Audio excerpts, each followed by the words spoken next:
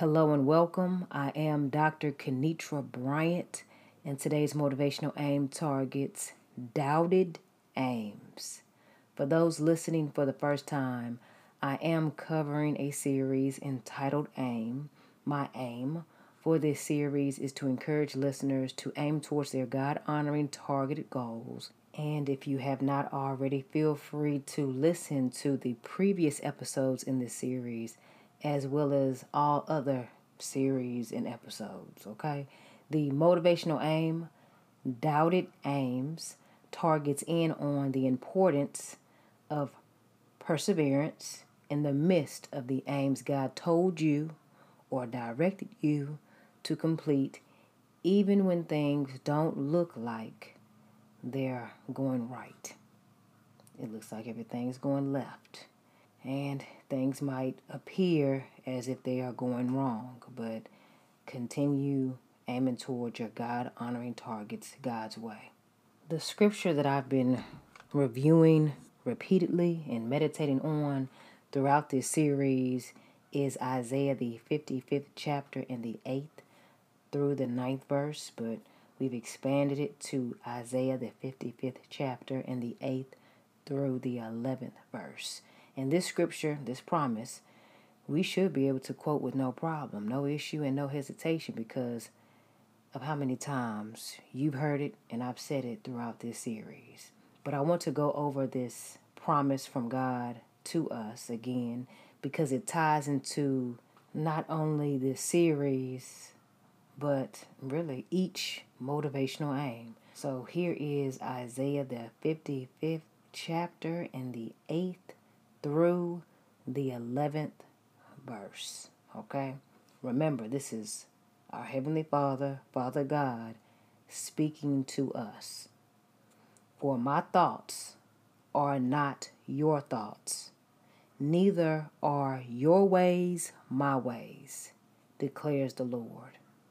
As the heavens are higher than the earth, so are my ways higher than your ways, and my thoughts than your thoughts.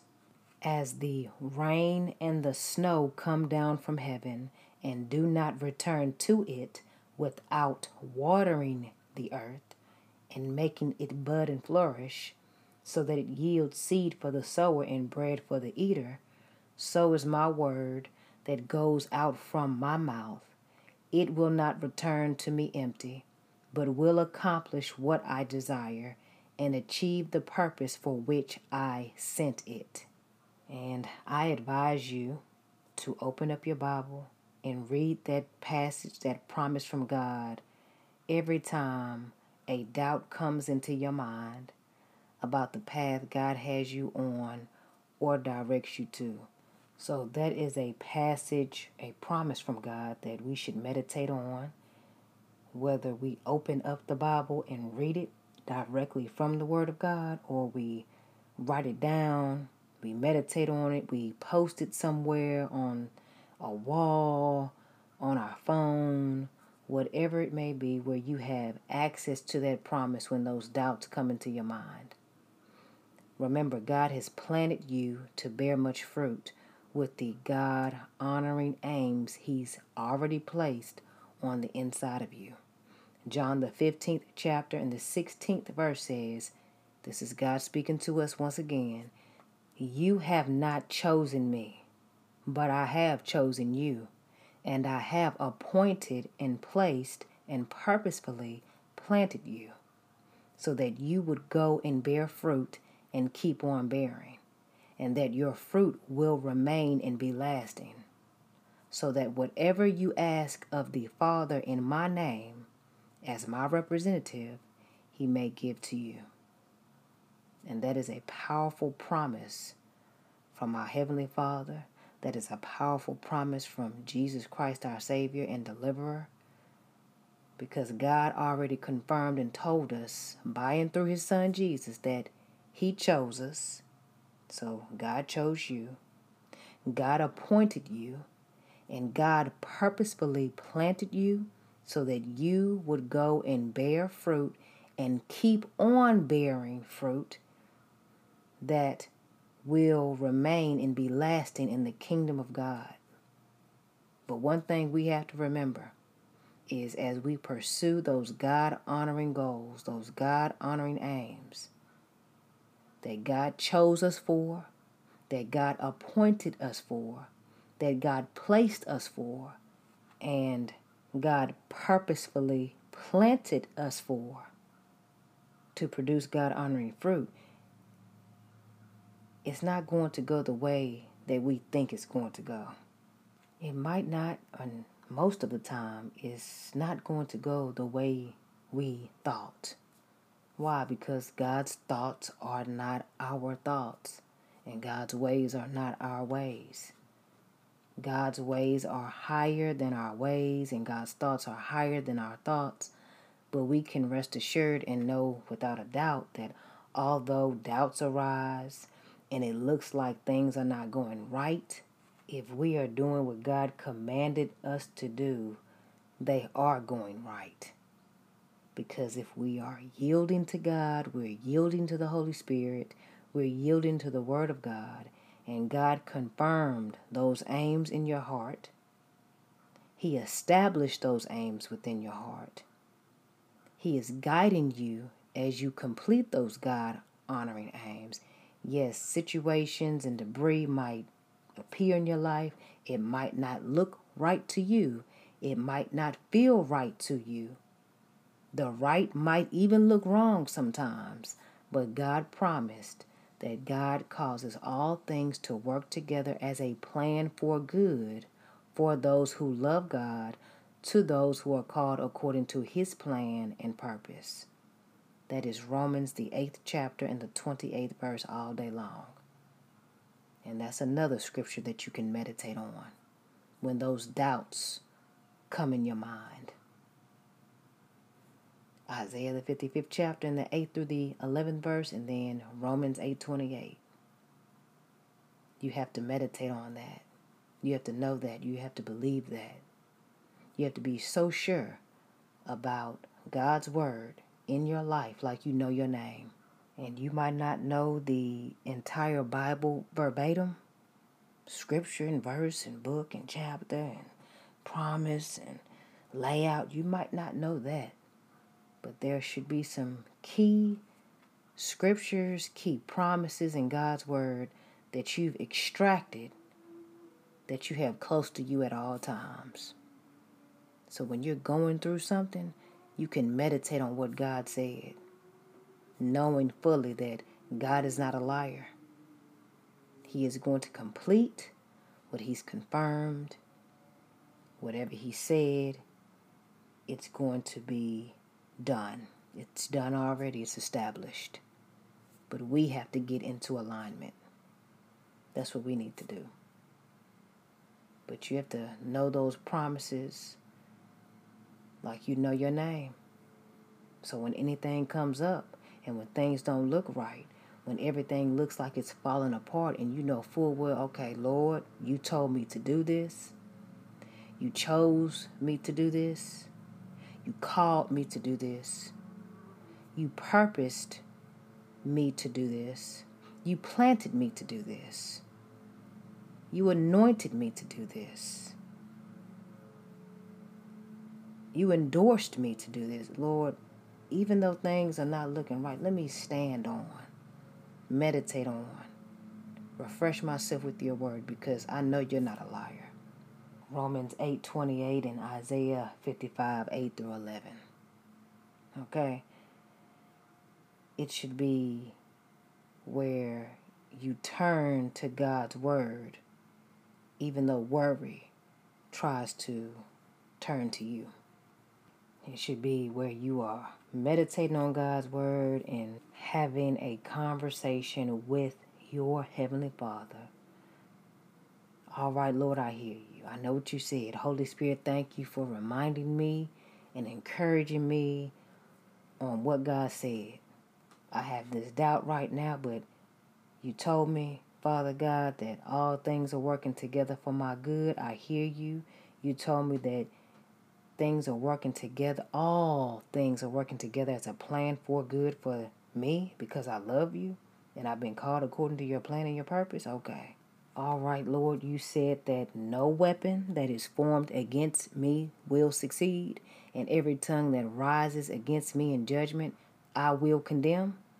This peace, righteousness, security, and triumph over opposition is the heritage of the servants of the Lord, and this is their vindication from me, says the Lord. That is Isaiah, the 54th chapter and the 17th verse. And I want to read Isaiah, the 54th chapter and the 17th verse from the Message translation. It says, if anyone attacks you, don't for a moment suppose that I sent them. This is God speaking to us. If anyone attacks you, don't for a moment suppose that I sent them. And if any should attack, nothing will come of it. I create the blacksmith who fires up his forge and makes a weapon designed to kill. I also create the destroyer. But no weapon that can hurt you has ever been forged. Any accuser who takes you to court will be dismissed as a liar. This is what God's servants can expect. I'll see to it that everything works out for the best. God's decree. Another scripture you can meditate when those doubts come into your mind is John, the 15th chapter and the 16th verse that I just read. When God is speaking to us through Jesus, when he says, you have not chosen me, but I have chosen you, and I have appointed you and placed you and purposefully planted you so that you would go and bear fruit and keep on bearing, and that your fruit will remain and be lasting, so that whatever you ask of the Father in my name as my representative, he may give to you. But the aim is to continue meditating on God's word, because doubts are going to come. And doubts are a form of debris. Although this is a different motivational aim, doubts serve as debris when one is pursuing and aiming to accomplish their God-honoring aims. But you have to get that down on the inside of you. I have to get it down on the inside of me when doubts come up. You have to, because when you understand and you know who God is, what God can do, and believe who he is and how much he loves you, doubts have no place in your life. They just don't. Don't forget that your identity is in God's name, in God's word, in his power, in his promises for you, despite any doubts that come up as you aim towards your God-honoring targeted goals. You could have a goal to raise a God-honoring, God-fearing family in a world that doesn't respect God. Let's not even go that far out. Your goal could be to raise a God-honoring family, God-honoring, fearing family, in a family, amongst relatives, in a community, in a region, in an area, in a generation that does not respect God. Your aim could be to serve other people. Your God-honoring aim could be to bless others. Your aim could be to be a God-honoring friend, a God-honoring employee, a God-honoring employer, a God-honoring mentor. All of the wrong could be going on at the job, but your aim could be to rise above the debris of mess and gossip and people stealing, doing wrong, and you want to do things God's way, but then you see, is it even worth it? You have doubts about it. Your aim could be to live a God-honoring lifestyle while people walk away from you and they choose they choose wrong. They choose the wicked. They choose the evil over the righteous. And they'll tell you, I mean, you cool. You nice. You this, you that. But they can't, and it's not that they can't. They might not want to give you a reason of why they walk away from you in scenarios like that. Because if they do that, they'll condemn themselves. And they'll expose their intentions. And if they don't want those uncovered, they'll just, man, I can't do that. They don't want the light of your God-honoring lifestyle to shine on what they're doing, whether it be in your face or behind your back, because it's going to be uncovered. It's going to be exposed. It always is. I don't care how long it takes. It will be exposed. And then you will get a revelation on why they walked away if they did not provide a plausible, reasonable explanation. But the Lord will tell you great and unsearchable things you don't know. But your aim could be to live a God-honoring lifestyle. People walk away from you because you are aiming to live a God-honoring lifestyle. God's way. Not your way, but God's way. People walk away from you and they choose and they elect and they make the decision to be united with people who boldly disobey God, boldly dishonor God, boldly do what they want to do, where God is not in what they're doing, but they rather go over there because it looks appealing. They've been doing whatever they've been doing for so long, it seems as if they have a grasp on the wrong they're doing. They think they can control the outcomes because they've been managing what they've been doing with no problem just yet. But remember, every seed produces a harvest, whether it is a harvest a person wants or a harvest a person does not want. And I think I touched on this in the previous episode, aiming through debris, where people connect with the wrong people and then wonder why things are happening in their life when they disconnected from the person or the group God put in their path to connect with to take them to another level. But sometimes individuals don't get that revelation until years down the road, whether it be they just don't see it yet, they have to disconnect from pride in order to see it, or life just teaches them something and they realize, oh man, that's what you were doing, God. Oh my gosh. I really didn't know the extent to what you were blessing me with and who you were blessing me with, and I chose a scummy situation because the scummy situation appeared sweet. The scummy situation appeared solid. The scummy situation appeared strong.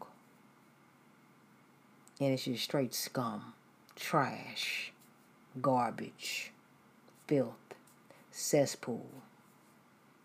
And now, one has to aim through that debris, understanding what they did, their part they played in it, and trusting God that even that is working together for their good because now they've submitted fully to Christ. They've submitted fully to God. Okay, Lord, I've done that. Oh, okay. It's working together for my good because I yield to you right now. I'm yoked to you. I'm letting it all go. Whatever I thought my way would produce, your way is better than mine. Whatever thoughts I thought would take me to a certain level, Lord, your thoughts are better than mine. Let me do it your way. Your aim could be to be a God-honoring example to your family, your friends, your loved ones, your co-workers, people in the community, your church, wherever you go. Your aim could be to stop engaging in that dishonorable habit, addiction, or lifestyle. Your aim could be to be a patient caregiver, enjoying every day instead of thinking and seeing every day as a burden and a bother.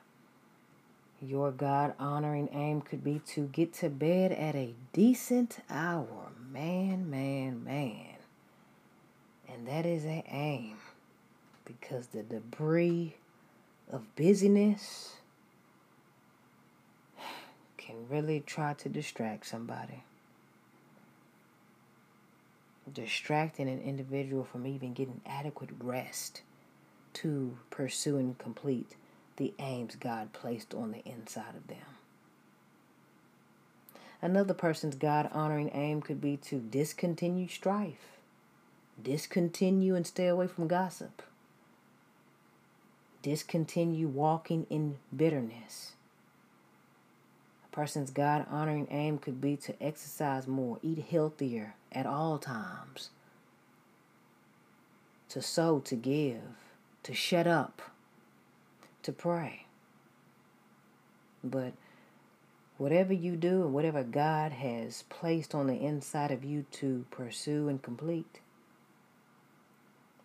remember, God placed those aims on the inside of you. God purposed you for those aims. He planted you so that you could bear much fruit. And God anointed you and chose you and appointed you. So if He did that, He's looking out for you. But as you are aiming towards those targets of completion, doubts could set in. The doubt of, is this even making a difference? Did God tell me to do this? Am I in the right place? Does it even matter? Do they even care? Have they ever cared? Did I really plant a seed in their life? Do they even remember? Will this even matter? Lord, you said it's going to bear much fruit, but it looks like the crops are dead over here.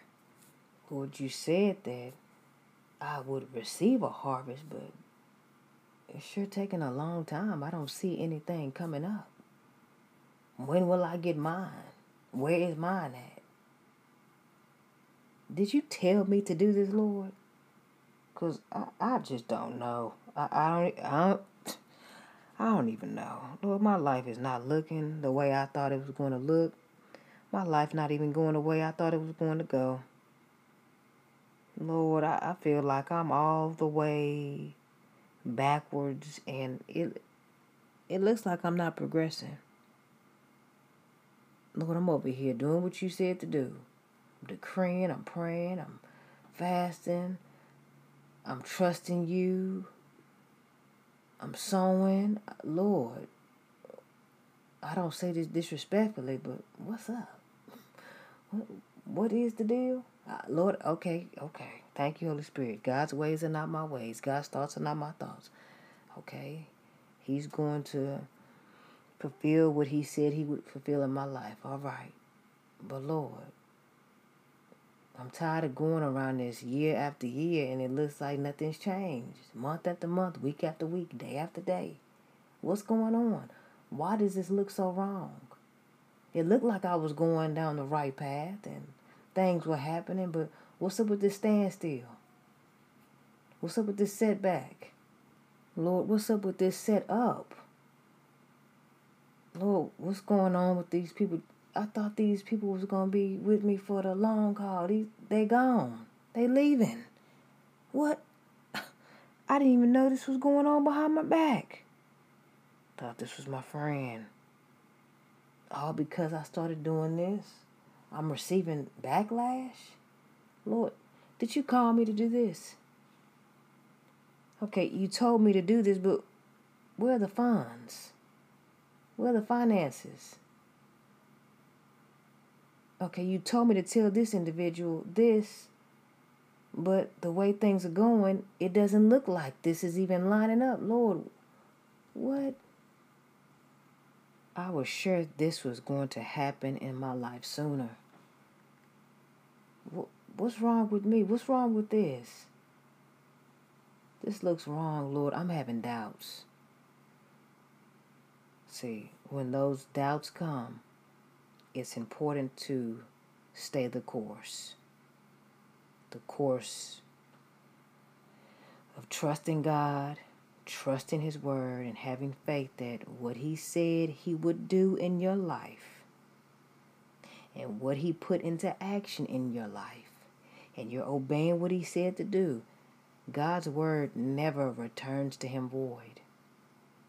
God's Word will never return to Him useless without accomplishing what He desires to do in your life.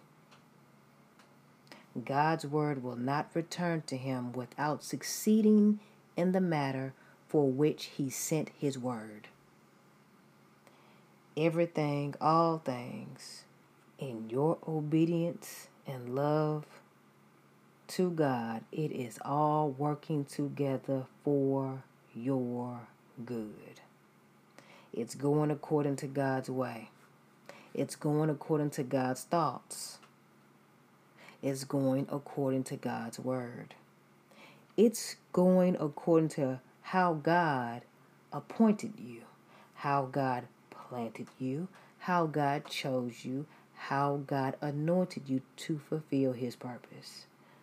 Don't let your doubts, don't give your doubts permission to derail you. Don't give your doubts permission to defeat you. Don't give your doubts permission to discourage you. Do not give your doubts permission to dismantle your faith in God. Do not give your doubts permission to distract you. Do not give your doubts permission to dissuade you. Do not give your doubts permission to deaden your hope in God. Do not give your doubts permission to diminish your God-honoring pursuits and desires. Do not give your doubts permission to destroy your vision. Do not give your doubts permission to desecrate what God has declared holy in your life.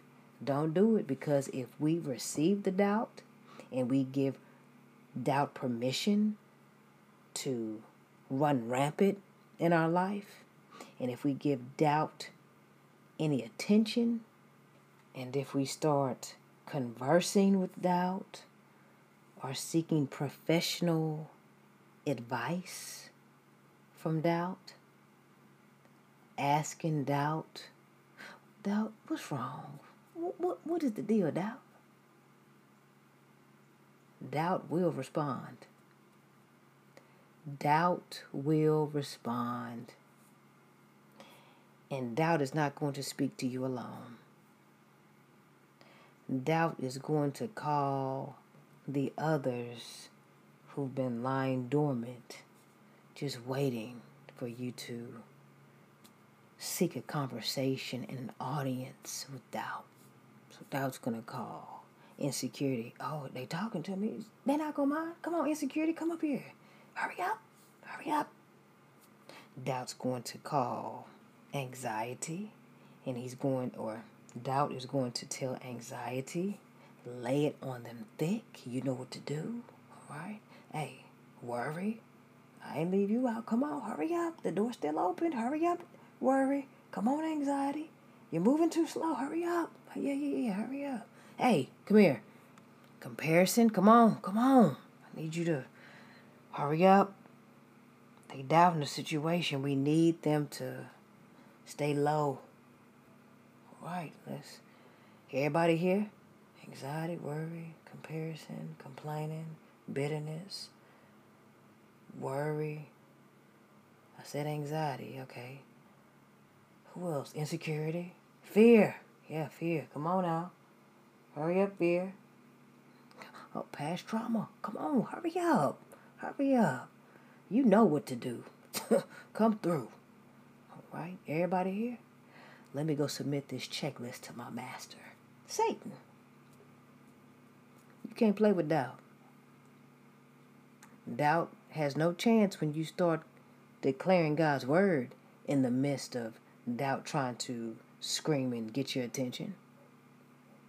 Once you start declaring God's word, no weapon formed against me shall prosper. All things are working together for my good. Doubt is doing, y'all, don't even show up. We can't come to this party. No visitors. They're not inviting us. They're not inviting us in. They talking about God. Let me leave, because I can't be around this. If you entertain doubt long enough, a door is being widened for Satan to come on in, where your doubts are magnified, and any aims that you were working on that glorified God, they're at a halt, because the enemy has shifted your attention from completing God-honoring aims and trusting in God to, okay, trusting yourself with what you can't do, and then keep doubting yourself. Keep looking at that. Because when you keep doubting, you're really looking at your abilities of what you can't do apart from God. But you're really not supposed to be looking at that. You're supposed to be looking at what you can't do and how God is going to empower you and how He's with you. But I had to shift your focus, and I had to use doubt, to do that. That's why you can't play with doubt. Don't doubt the aims God placed on the inside of you, no matter what is going on. God gave them to you. He purposed you for them. He anointed you for them. He chose you for them, because He needed His aims completed by and through you in this earth's realm. And if we don't fulfill the God-honoring aims God placed on the inside of us to complete for His kingdom and His glory, and for our benefit, no doubt, the Lord knows how to get somebody else. He knows how to get somebody else who is willing to yield and yoke with His word, trust Him, and dispel, disregard, discard doubt. You can't play with it. The question is, who are you going to let in or allow in your soul, your will, your heart, and emotions when doubt comes up? And these God-honoring aims are looking like failures to you. Who are you going to let speak to you? Whose voice are you going to listen to and hold fast to? Will it be the voice of failure, the voice of defeat, the voice of insecurity, worry, anxiety, comparison traps, complaining, bitterness, gossip, pride? Or will you heed to the voice of Jesus and the voice of God? So when those doubts come up, you hear, okay, for my thoughts are not your thoughts, nor are your ways my ways, declares the Lord. For as the heavens are higher than the earth, so are my ways higher than yours, and my thoughts higher than your thoughts. For as the rain and snow come down from heaven, and do not return there without watering the earth, making it bear and sprout, and providing seed to the sower and bread to the eater, so will my word be which goes out of my mouth.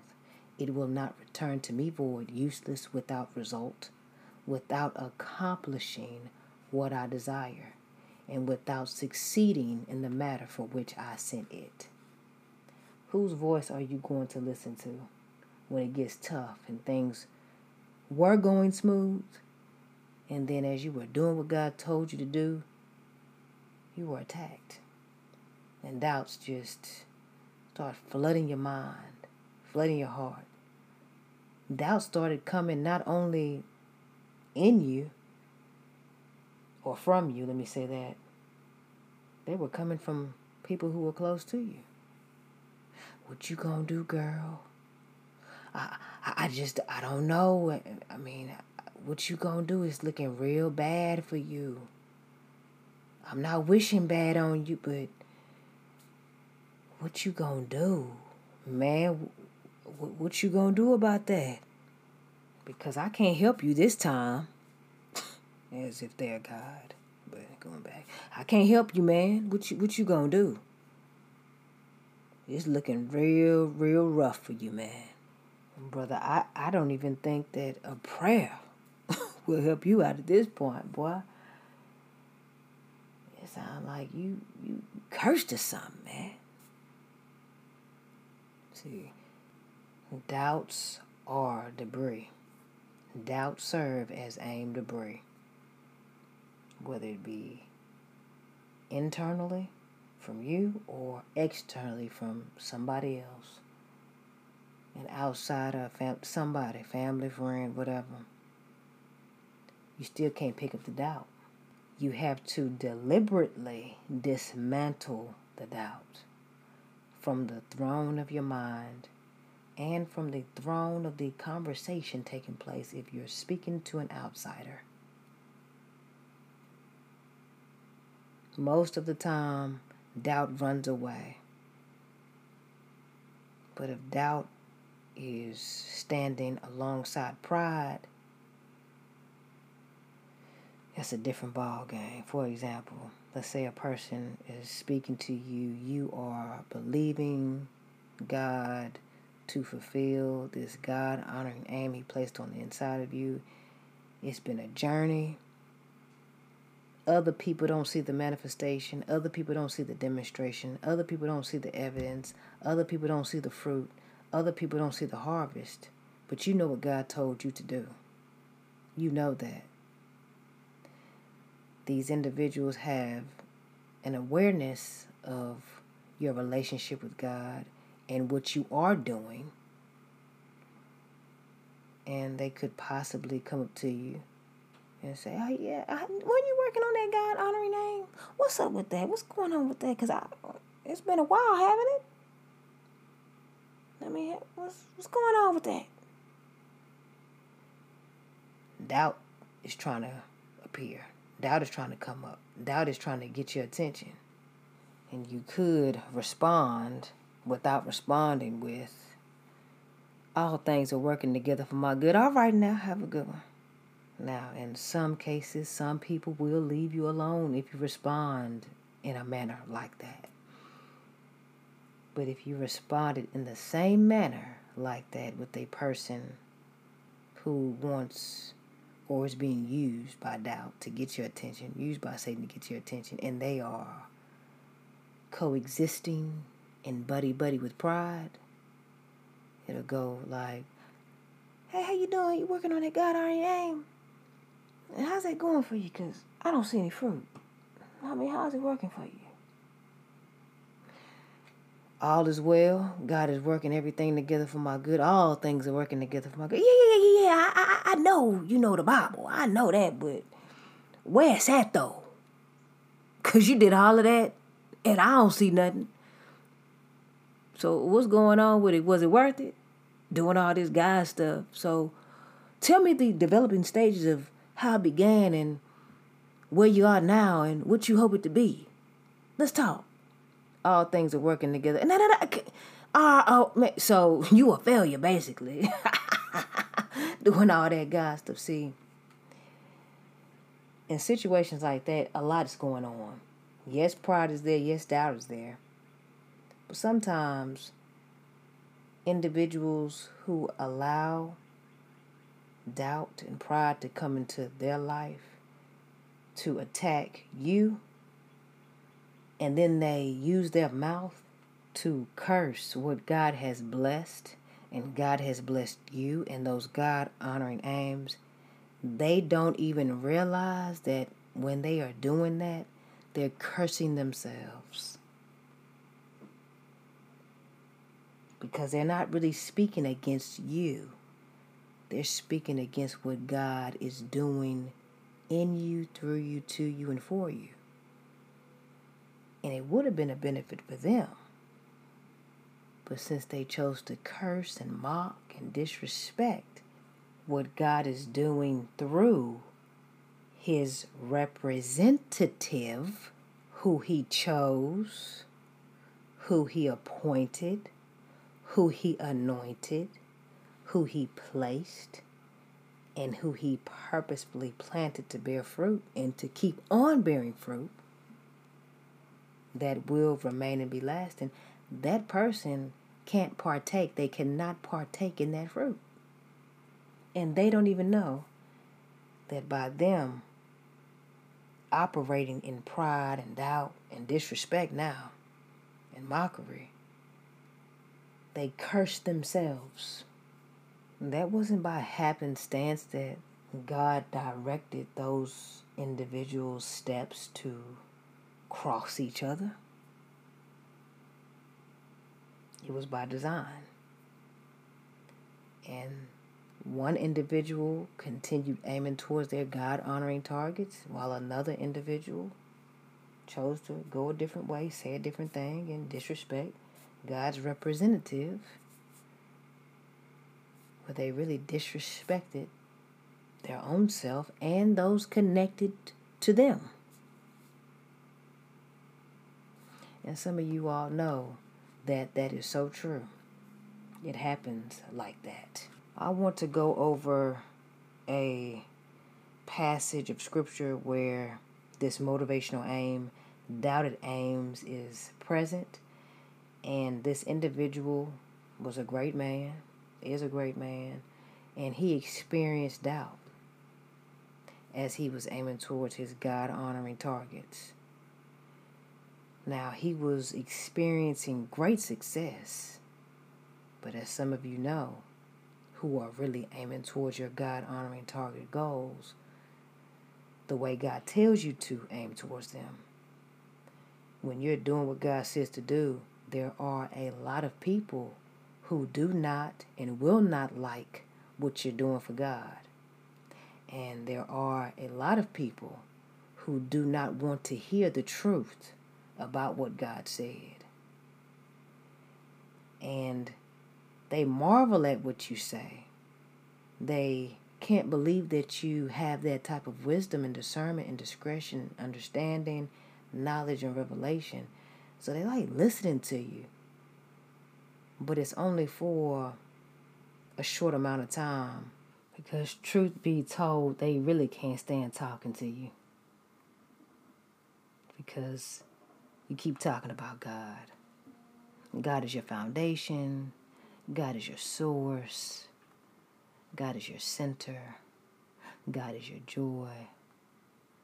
And some people cannot stand how you honor the Lord with your body, in your body, with your actions, with your words, and in your deeds. And some people just hate that. They hate it.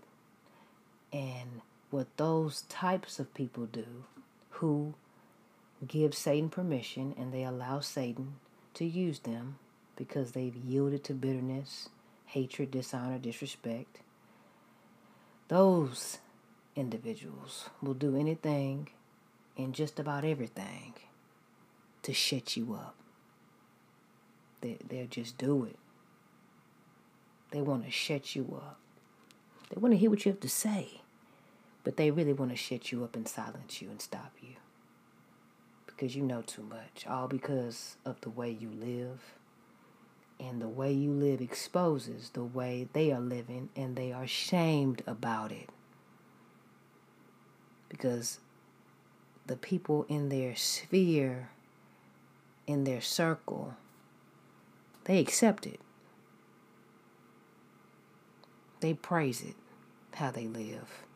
It's wrong, it's not right, but those types of people, they have their own little hub, their own little community, so to speak.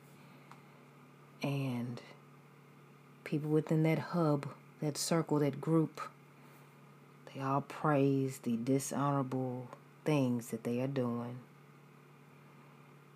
And they make each other feel good by boosting each other up, gassing each other up. And when they step out of that group, that hub, that so-called community, and they step in front of or around an individual who is living for God, that light of Christ shines so strong and so brightly on what that individual chooses to do, which is wrong. That individual does not want to be around the one aiming to live and do what God has commanded them to do. Because the person who is doing what God says to do, they don't agree with darkness. They don't agree with wickedness. They don't agree with evil. They don't agree with dishonor. But the one who's engaged in the wrong, they'll want to silence the one proclaiming what is right. I don't care what it is. They want to silence them and shut them up and stop them. All because of the way a person who is honoring God, their life exposes the way that the individual who is operating in wickedness, it's exposing how they live, and they're ashamed about it. They don't like how it makes them feel uncomfortable. They can't be praised for their wrong because they're walking in pride also. They don't want to be held accountable. They don't like that. They feel exposed and naked. They don't like that. When you experience aim doubts, there are 3 things you might want to consider doing. And you can feel free to write these down. The first thing you want to do is to remind yourself who God says and who God said you are. Number 2, remember how the Lord confirmed what He called you to do and who He called you to be. And then number 3, meditate on how God's word never returns void in your life despite the challenges you faced and will face. Although things don't look right, the evidence is there and the doubts hold no weight regarding the truth of God's purpose and promises and fruit He's established and endorsed and confirmed you to continually bear. But you have to keep going. But the individual in Scripture who experienced some aim doubts, it was several individuals in Scripture, but this is the one I want to key in on, target in on. It is John the Baptist. John the Baptist is a key individual, and I will provide the scriptural references as I continue, but I encourage you to read the Bible and those passages on your own in their entirety. Okay? But in Luke, the 1st chapter, we learn about John the Baptist. His parents were Zachariah and Elizabeth, and John the Baptist, his father, was a priest. And we are made aware in the Bible that both of John's parents were righteous in the sight of God. They did not have any children because John's mother was barren at that time, and Zachariah and Elizabeth were both well advanced in years. John's father, Zachariah, he was a priest, as I stated, and while he was at work one day at church, serving as a priest before God, an angel of the Lord appeared to him, and when Zachariah saw the angel, he was troubled, and fear took possession of him. The angel of the Lord told Zachariah, "The Lord has heard your prayers. You and your wife will bear a son." And then the Lord gave Zachariah a God-honoring aim regarding his son. God named the God-honoring aim in Zachariah and Elizabeth's life. He let the parents know the son's name would be John, and the angel of the Lord told Zachariah that the God-honoring aim that the Lord would give him would produce joy and delight in Zachariah's life, Elizabeth's life, as well as the lives, or in the lives of so many other people. People would rejoice over the birth of John the Baptist. People would rejoice over the creation, the planting, the purpose, and the blessing of Zachariah and Elizabeth's aim. And that's important because before John's birth, God purposefully planted John with his parents. God purposefully planted John in the location he would be, completing his God-honoring aims. And God purposefully planted the time John and his parents would fulfill the God-honoring aims God placed on the inside of them. God also purposefully declared who John was and who John would be and what John would do. And in Luke, the 1st chapter, in the 15th through the 17th verse, it says, "For he will be great in the sight of the Lord. He is never to take wine or other fermented drink, and he will be filled with the Holy Spirit even before he is born.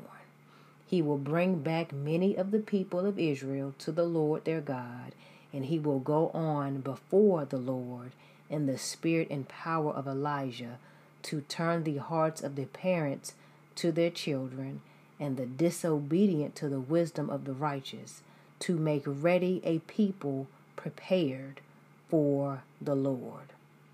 Okay? So we see right there how God already declared and proclaimed who John would be in this earth's realm. God said he would be a joy. God said he would be a delight to Zachariah and Elizabeth. God said that many will rejoice because of John's birth, for he will be great in the sight of the Lord. God said that John is never to take wine or other fermented drink. God said he will be filled with the Holy Spirit even before his birth. God said that he, John the Baptist, will bring back many of the people of Israel to the Lord their God. God said John the Baptist will go on before the Lord Jesus in the spirit of Elijah to turn the hearts of the parents to their children and the disobedient to the wisdom of the righteous, to make ready a people prepared for the Lord. That's what God said about John the Baptist. God said all of those things about John the Baptist and his God-honoring aims that he would complete and fulfill. And God instructed Zachariah on the God-honoring aims he placed on the inside of Zachariah and Elizabeth to complete. And those aims, all of them, from all individuals, would glorify the kingdom of God. And that is important to keep in mind. Keep in mind everything that God said about the God-honoring aims of Zachariah, Elizabeth, and John the Baptist. Keep in mind Luke, the 1st chapter, in the 15th through the 17th verse. Now we jump to Matthew, the 3rd chapter.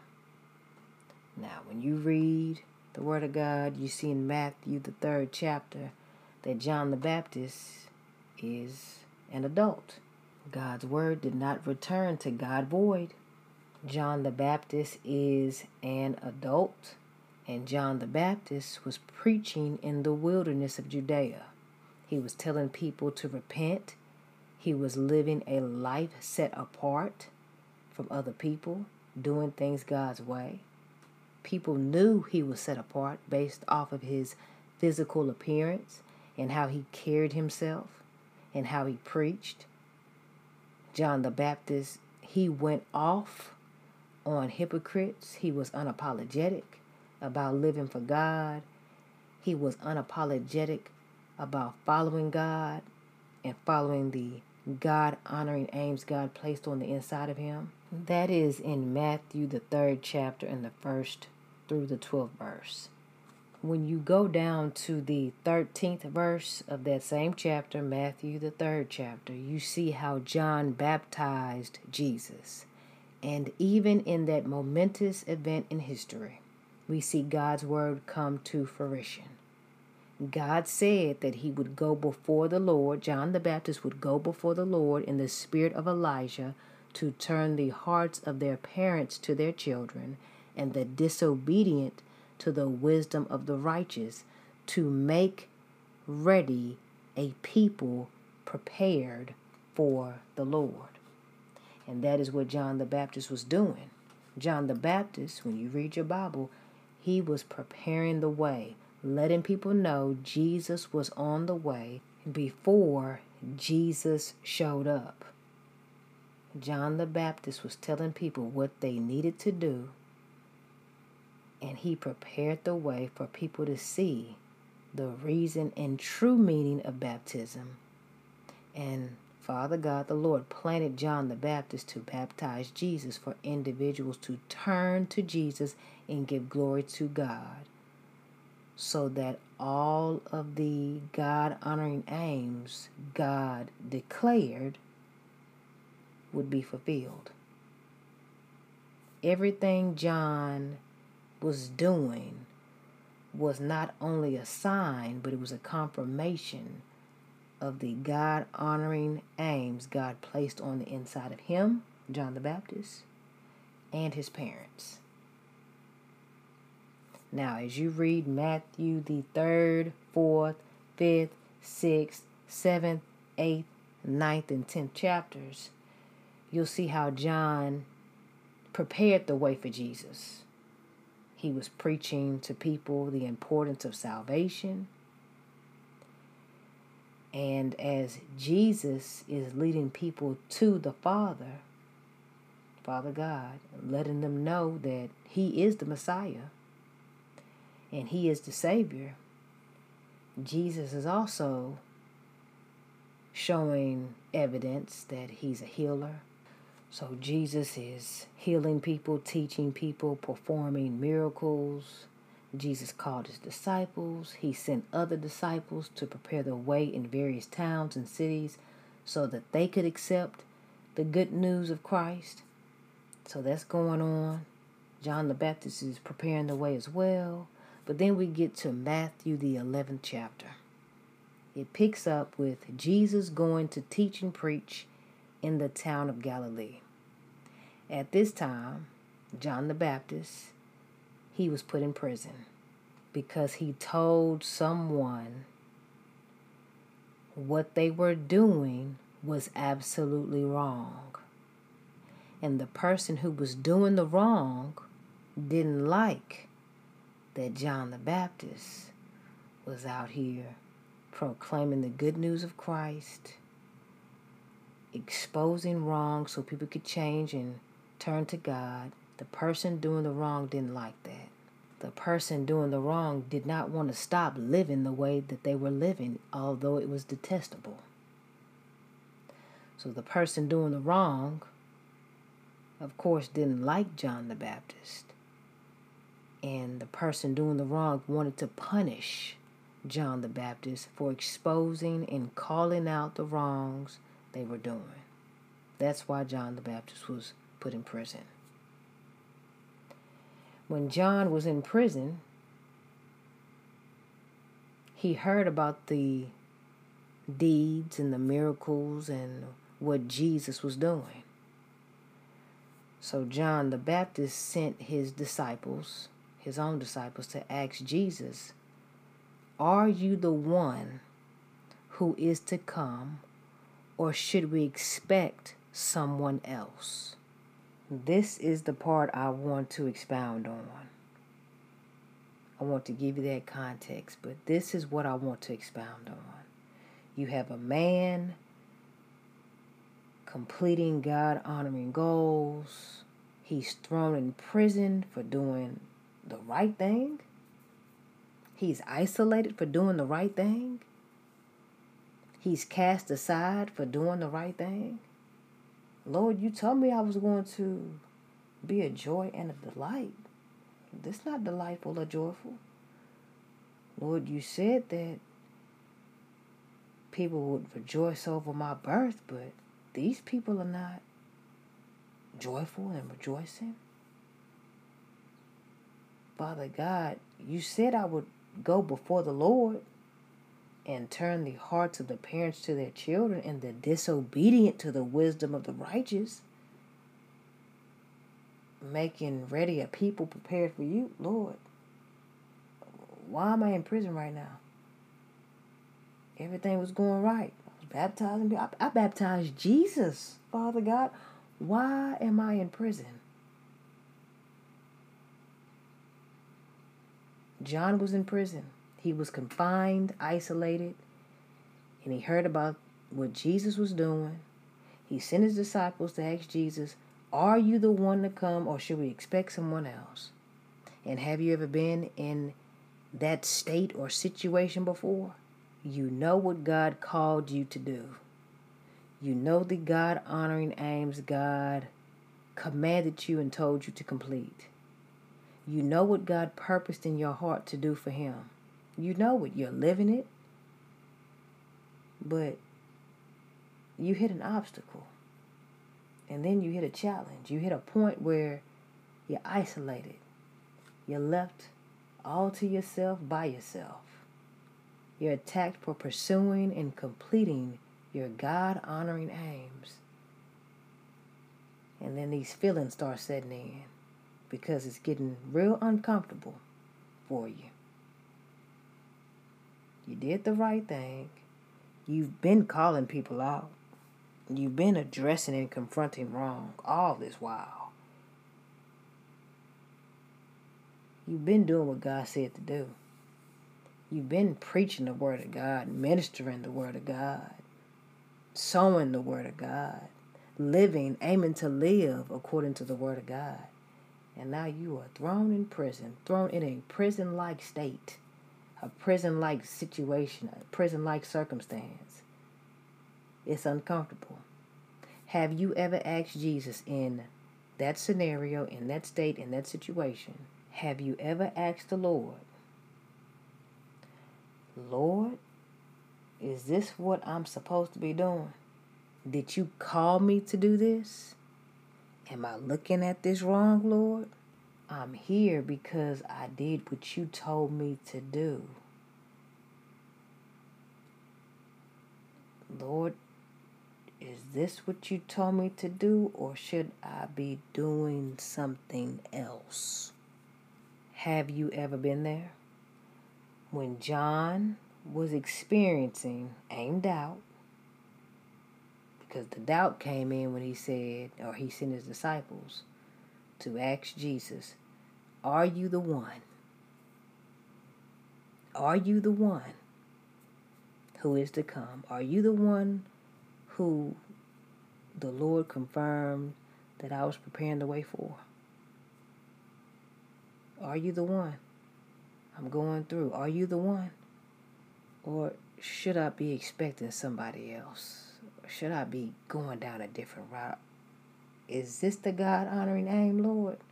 Or should I be doing something else? I just need to know, because it's rough out here right now. Things have totally changed and transformed into something that I was not expecting. Lord, is this right? What is going on? Have you ever been there? John was experiencing doubt. And when the doubt came to Jesus, when the doubt was delivered to Jesus, Jesus only responded with the miracle signs and wonders and truths that were taking place. Jesus was, in a sense, letting John know, John, now you know God called you. And you know God sent you before me to prepare the way. You know that. And you know I am the Messiah. You see the evidence. You've heard the evidence. You know, John, the Holy Spirit was in you, or is in you, placed in you before you were even born. So the Holy Spirit has already confirmed that you already know I'm the one. I know it's rough, and I know these doubts are coming up in your mind. But John, look at the evidence. The blind receive their sight, the lame are walking, those who have leprosy are cleansed, the deaf hear, the dead are raised, the good news is proclaimed to the poor. John, you already know that the Holy Spirit has revealed to you that I am the one, I am the Messiah, because of the healing power that is on the inside of me. John, you already know. You know that although you were thinking things were going to go one way, you know what Isaiah the 55th chapter and the 8th through the 11th verse says, John. And just as Jesus responded to John as he went through AIM doubts, Jesus and the Holy Spirit respond to us in a similar fashion. They don't entertain the doubt. They expose the Word of God in front of the doubt. So when doubt wants to speak and say, is this even right? Because I don't even know. I just don't even know. The Holy Spirit, the Word of God, Jesus respond with truth. And I believe there are a lot of people, because I've done it, where one has doubted their God-honoring aims. If you are doing what God commanded you to do as it relates to your God-honoring aims, the Lord knows how to speak to you. The Holy Spirit knows how to counsel you and remind you what God's word is concerning you. And although, going back to Scripture, although John the Baptist was in a state, in a situation, in a space where doubts could arise due to his current condition, it did not negate the fact that God's word is true and was true for him.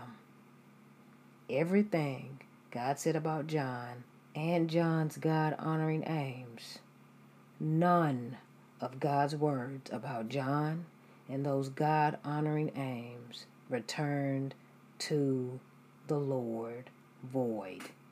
Even though John experienced doubts, even though despair showed up, discouragement showed up, and uncomfortability showed up, the truth dispelled what doubt was trying to present in John's life. And we can learn from that. When we hit these obstacles, these challenges, these setbacks, and these uncomfortable situations, yes, one can doubt if they are making the right decisions. Are they going down the right path? Do they have it together? Are they doing the right thing? Is God in this? Lord, was I looking at this right? I don't even know. Did God tell me to do this? I don't know. I don't think it's going the right way because I didn't have this plan this way. When those doubts come up, what you want to do is remind yourself, number one, going back to that list, number one, remind yourself who God said and says you are.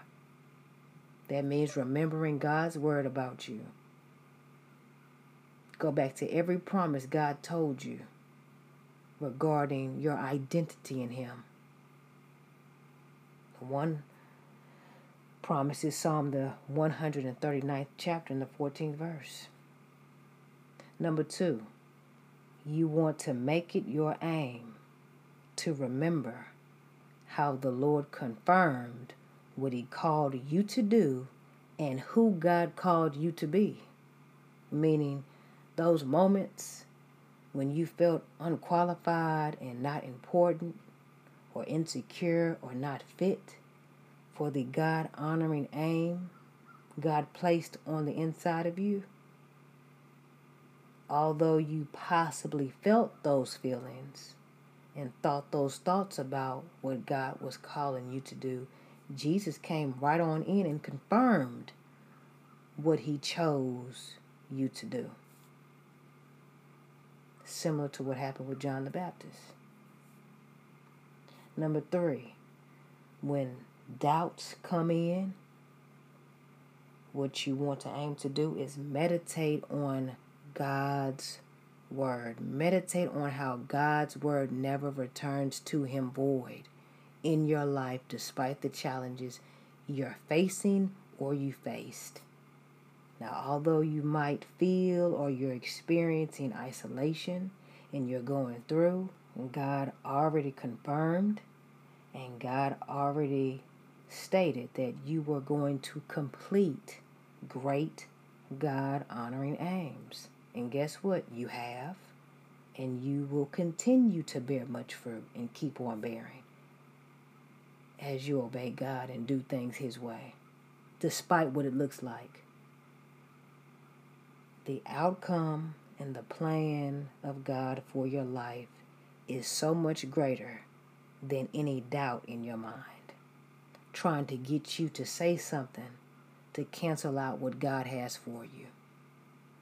The aim is to diffuse your doubts with the decree and declaration of God's word and God's promises on and in your life and for your life, okay?